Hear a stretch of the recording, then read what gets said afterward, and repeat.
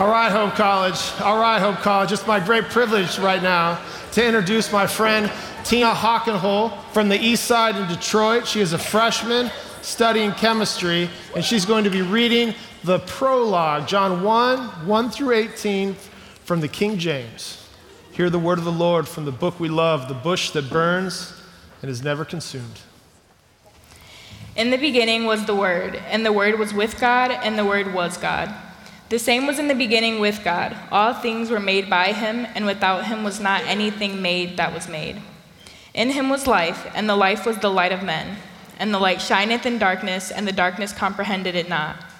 There was a man sent from God, whose name was John. The same came for a witness, to bear witness of the light, that all men through him might believe.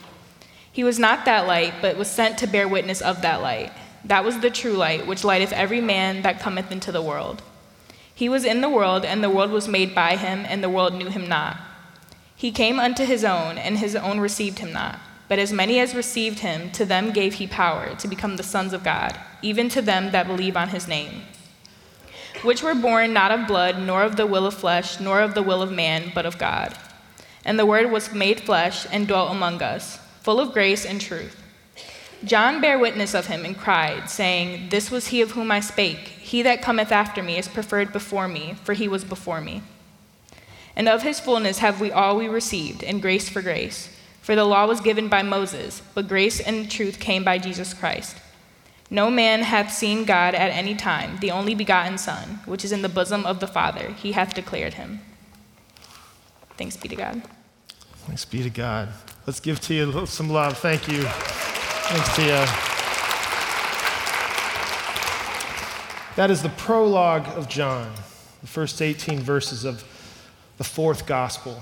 If you've been traveling with us at the gathering, you know that this is where we have been living in all semester. And I love the prologue. When I enter into this space, its words bend my reason back into its original shape. When I'm inside of the prologue, I have the permission to see that the scope of Christianity and all of its consequences has a universal concern. And yet, at the same time, it has a particular focus in the local. I love the prologue. It pulls me in and undresses my desire that really what I'm after is life with God. And when I'm inside of the prologue, I'm also reminded of the connection to my Christian calling. It's a calling that we both share, all of us together. You and I have a calling, and it has nothing to do with your major. It has nothing to do with how you're going to make money. Those are all fair and important things. They're not insignificant. But what I'm saying to you is when I'm inside of the prologue, I'm reminded of something that you and I share together. We have a calling from the living God that needs to mark our life in everything that we do. So no matter what our major or what we do to make a living, our calling will mark how we do it and how we enter this world. You and I are called simply to be a witness. A witness. That's your calling. In your own particular way, with your own particular gifts, in your own particular location. God is calling you, God is calling me, God is calling us to be a witness, to tell the truth, to point people in the right direction. To be a witness is our calling, but a witness of what? To be a witness of Jesus Christ. Well, what does it look like to be a witness, my friends? What are the marks of that witness? Is there anywhere we can go to find the illustration of what this can mean for our lives, you and me in this shared calling? When I'm inside the prologue, I find it. In these chapters from 6 verse 9, there was a man sent from God whose name was John. John the Baptist.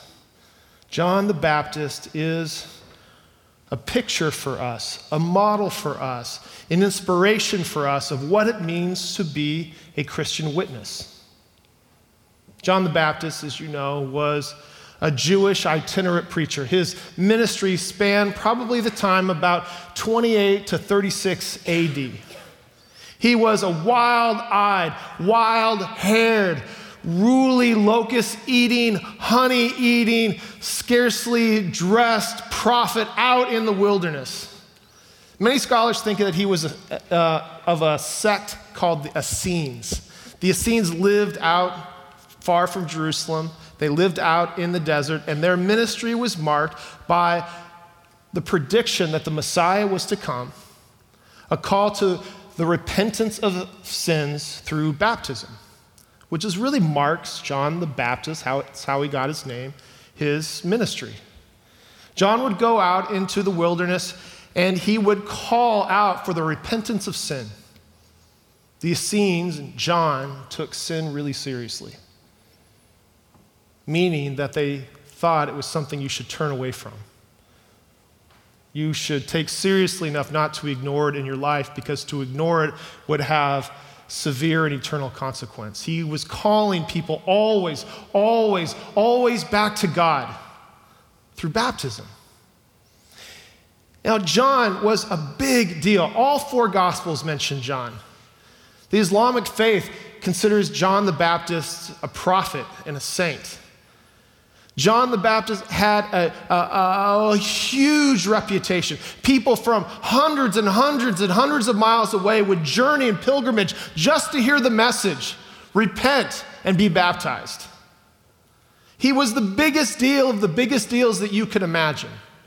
He was the rock star of the preachers and the prophets. He was the one you wanted to know and to be known by. John the Baptist was a huge ministry deal. And yet he was marked by this calling to be a witness.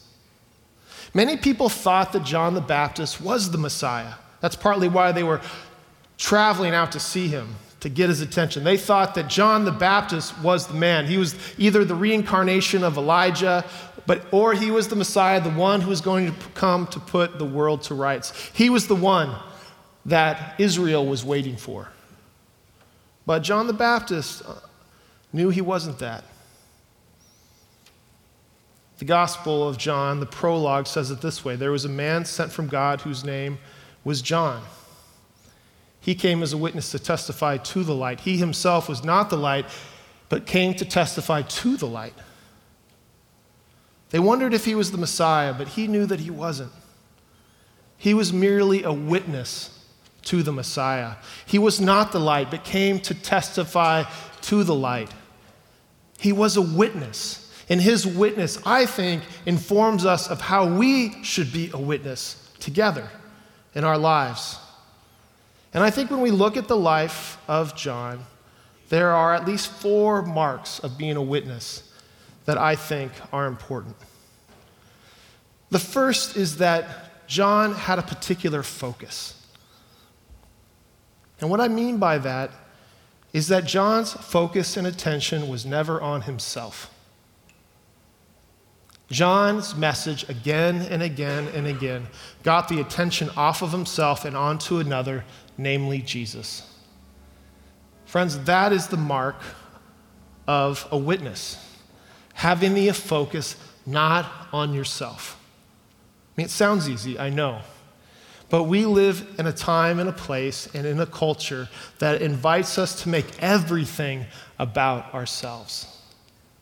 But the freedom of being a Christian is the freedom from yourself, to die to yourself. I love how A.W. Tozer in the book, The Pursuit of Holiness, talks about being a disciple kind of like an eye.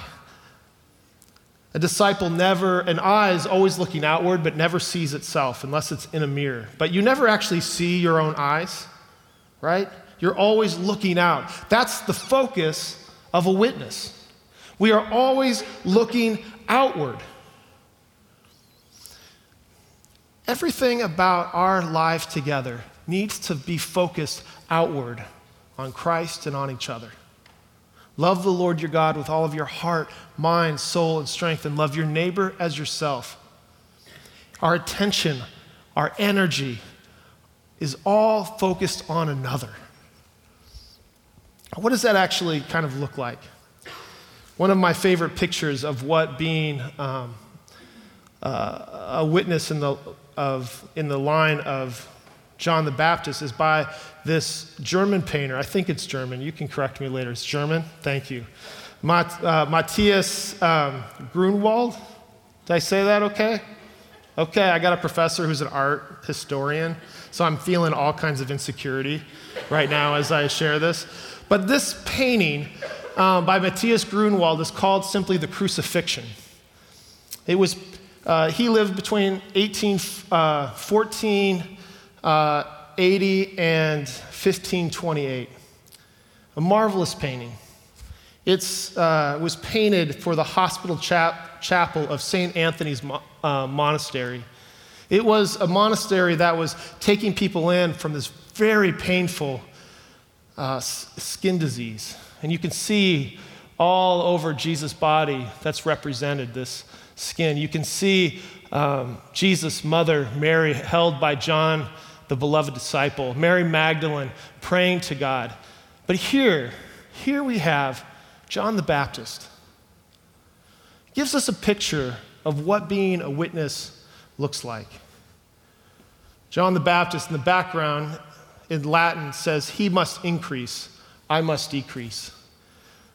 John has these long, elongated fingers that are pointing not at himself, but to another, namely Jesus, with the Word of God open. This is the picture of a witness. We are all called out of who you are, with your own gifts in your own particular place, to point not to ourselves, but namely to Jesus. It's that simple, and it's that complex. Our calling is to point people to Jesus. Karl Barth, one of the 20th century's leading theologians, this was his favorite image, and he kept this image over his desk over all of his writings. He wrote volumes and volumes of theology because he believed that this picture was what a true Christian was supposed to do, was always to be pointing other people to Jesus. That's our calling. Whatever your major is and whatever God's going to call you to do in this world, wherever you go and whoever you're with, remember just this simple invitation to get the attention off of yourself and find a way to point people to Jesus, to the crucified Christ. The first mark of a witness is to have your focus not on yourself, but on God. But the second mark is characterized by a deep spiritual humility. I think this is one of the virtues that is most lost in our world today. Everything is celebrated if you have the ego, if you win the game, if you're exceptional, if you're special. Humility is not the thing we celebrate at the awards ceremony. We celebrate the achievements, the conquerors, the winners. I think of John the Baptist and I think about how tempting it must have been for him, with all of those people traveling hundreds and hundreds of miles just to hear his voice. They loved him. He was the spiritual buzz that was going on. And how easy it must have been for him to believe that it had something to do with him, that he was special. He was called. There's nothing easier in the Christian life than self-deception, particularly when you believe that you have been called, like I'm suggesting that you are. You are called. But the underbelly of that, the temptation from the evil one, is to believe that that has something to do with our ability and our skill.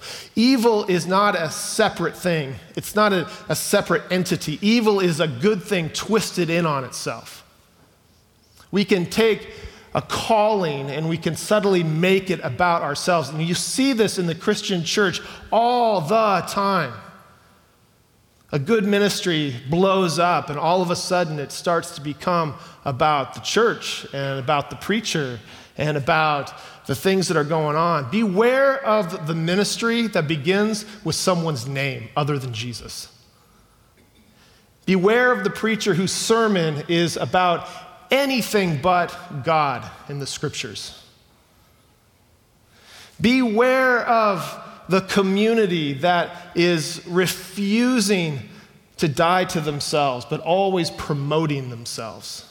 That is not the mark of a witness. The mark of a witness is always humble.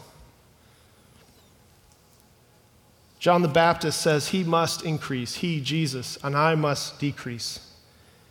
He says that there is one among you whom you do not know, but whose sandals I'm not worthy to untie. John the Baptist never had the belief that it was about him. He always had his focus on Jesus, but that focus was rooted to a deep spiritual humility. And it's so countercultural today. We need to nurture that in our lives. Here at Hope College, in our relationships, in our churches, not to be proud. We are all responders of what God has done. It's nothing we have done and accomplished. The mark of a Christian witness is one of humility. We need symbols sometimes to help us remember that in our lives. Sometimes we wear a cross, wear it around our neck on a chain. Sometimes we put a bumper sticker on the back of our cars. Sometimes we tattoo a verse or a saying into our flesh so that it reminds us. I'm somebody who, if you come into my study, I have lots of different symbols going on to remind me of different things. Just about everything in my study has some kind of meaning. So if you come visit me, ask what something is, and I'll tell you a story. For example, if you ever notice my pens, I like pens. I like a good pen. There are only a couple of reasons that I might get really upset during the day is if the coffee is out, that's fireable. If you steal and lie, that's fireable. If you hand me a really cheap pen, it might be fireable. I hate cheap pens. I hate them. Partly because I have a belief in excellence, and I believe that craftsmanship should be invested in everything that we do. In a market economy, there's a supply and demand, and if we actually, now I'm just getting into it. If we actually buy excellent things, the market will then produce excellent things. But if we just buy cheap things, you know what the market does? It makes cheap things, and it actually hurts the environment. I actually think that we have a moral ethic to invest in quality things, like pens. Yeah.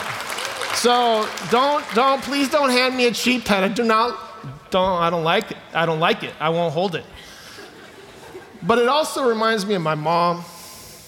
See, every Christmas, my mom buys me a pen.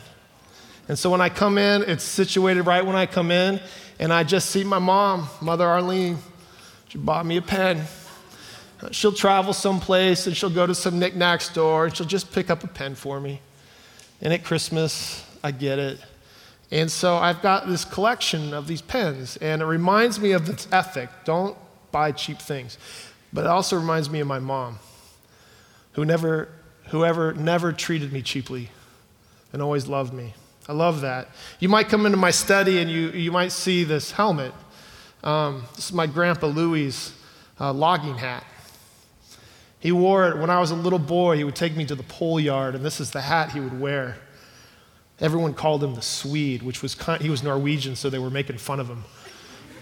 But in my memory, he was 6'3", and his shoulders were as broad as the Cascade Mountains that he would lumber.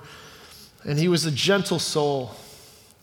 And he was a worker. He had just barely a high school education, never went to college, but he was a faithful man. He loved his family. From the time he got up to the time he went to bed, he was tireless.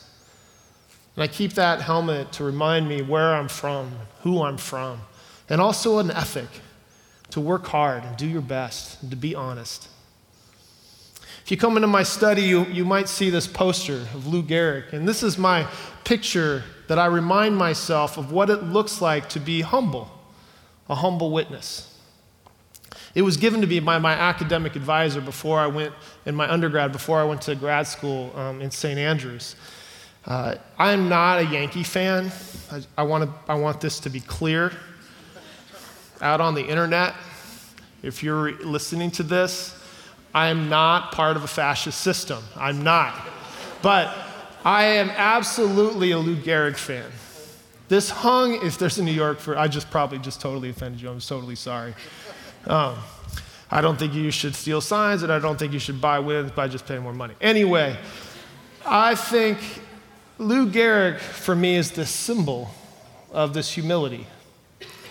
On the back of it, my advisor wrote, to the reading and writing of books, there's no end. Don't forget to play catch. It reminds me of somebody who nurtured me intellectually. But also, my advisor, Michael Kugler, knew that I was a Lou Gehrig fan.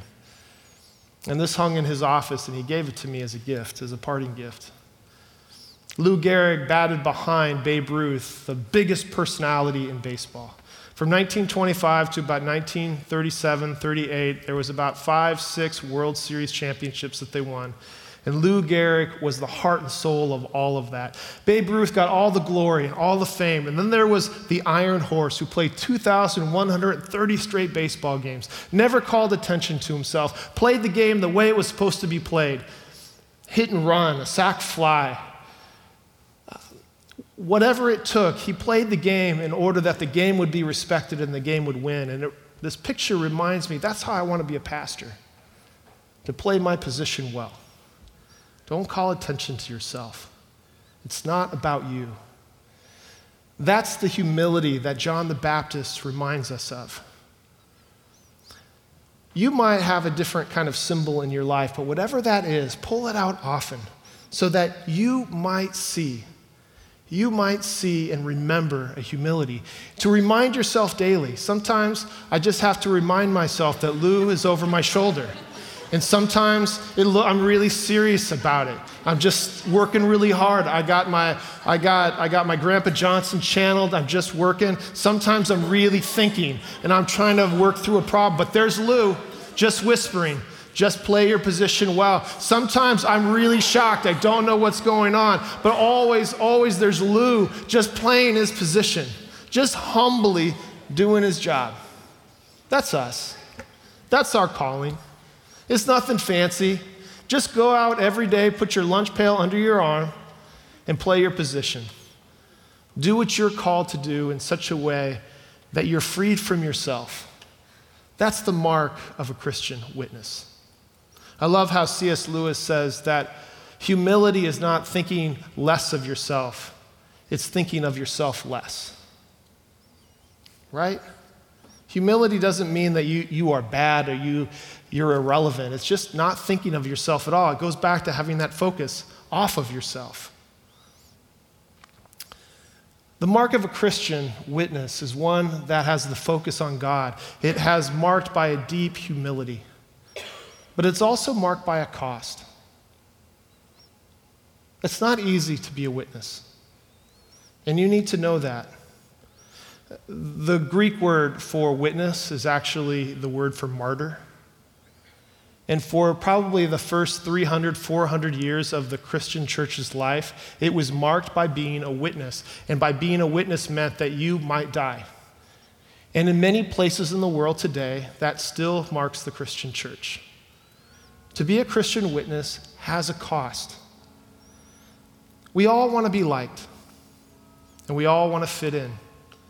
We all want to do things that are fun. And there are times, sometimes even here at Hope College, when we need to stand out. We need not to fit in. We need to be about something else. Not in a judgmental way, not in a self-righteous way, but out of a commitment to being faithful to our Savior and our Lord. And when you do that, sometimes people might ignore you or malign your reputation. Hear these words from Jesus in the Sermon on the Mount. Blessed are those who are persecuted for righteousness' sake, for theirs is the kingdom of heaven. And blessed are you when people revile you or persecute you or say all kinds of evil against you falsely on my account. Rejoice and be glad, for great is your reward in heaven, for in the same way they persecuted the prophets who were before you. To be a Christian witness doesn't always mean that it's safe or that we fit in. It will have a cost. For John the Baptist, it cost him his very life. He challenged Herod, who had married his brother's wife, Herodias. And after Herod said, "I'll give you anything you want," she said, "I want John's head on a platter." And so he gave it to her. For you, it may not be that dramatic, but maybe it's not showing up at an event that would compromise your integrity. Maybe it's saying something when somebody has done something you know is wrong. Saying it with love, but saying it nonetheless. To be a witness has a cost. There's humility in it. It has the focus on God and not on ourselves, but it does call us to step in and to embrace that our faith may not always be easy. To be a witness has a focus on God. It has a deep humility. There is a cost, but it's absolutely shaped by our faith. A faith not in ourselves, but in God. John the Baptist, when he saw Jesus, pointed away from himself and said, "Behold, the Lamb of God who takes away the sin of the world." John was able to endure cost. He had a deep humility because he knew that he couldn't save anyone. It is God who shows up. It is God who saves. What his faith was in God's very promise for this world. He went out and preached to people not about himself, but about a living God who's going to show up and actually save us from that which separates us from God. John again and again and again was driven by a witness connected to a deep faith in who God was. The goal of our lives are not to be successful in the ways the world thinks it's successful. The goal of our life is to be a faithful witness to Jesus Christ. And that success is rooted in a deep faith, not in our own powers or popularity or our ministries, but in God. The goal isn't to make Hope College known here. I think our goal should be for Hope College to make God known. The witness of a disciple has faith not in the outcome of a benefit, but in the benefit of the God who is our outcome. We are called to be a people who are deeply faithful. There was a man sent from God whose name was John. He came as a witness to testify to the light. He himself was not the light, but came to testify to the light. The true light, which enlightens everyone, was coming into the world. John was not the light, and neither are you. But we get to point people to the light. We get to participate in that light. And through the mystery and power of the Holy Spirit, we have communion with him. And in that communion, we are sent out in our own particular place with our own particular gifts to embrace a calling, to be a witness. Friends, that's your call. That's your purpose. Wherever God is going to lead you, north, south, east, or west, whatever your major, whatever relationship you're in, you are called to be a witness. And so if you're ever wondering, what am I supposed to do in my life? Remember this sermon. You are called to get the attention off of yourself. You're called to be humble. You're called to embrace the cost, and you're called by a deep faith in a living God who will never let you go. Amen? Let's pray. Eternal God, we thank you for the good news that you are a God who is light and who shows up. We also thank you for the good news that we don't have to be the light. We don't have to save the world. We merely need to point to you and orient our life around your wisdom and your truth. And in that truth, Lord, may we discover the deepest truth that we belong to you, body and soul, in life and in death, to you, our faithful Savior, Jesus Christ. Give us the heart and the courage to be a witness to you now and always. And all the people said, amen.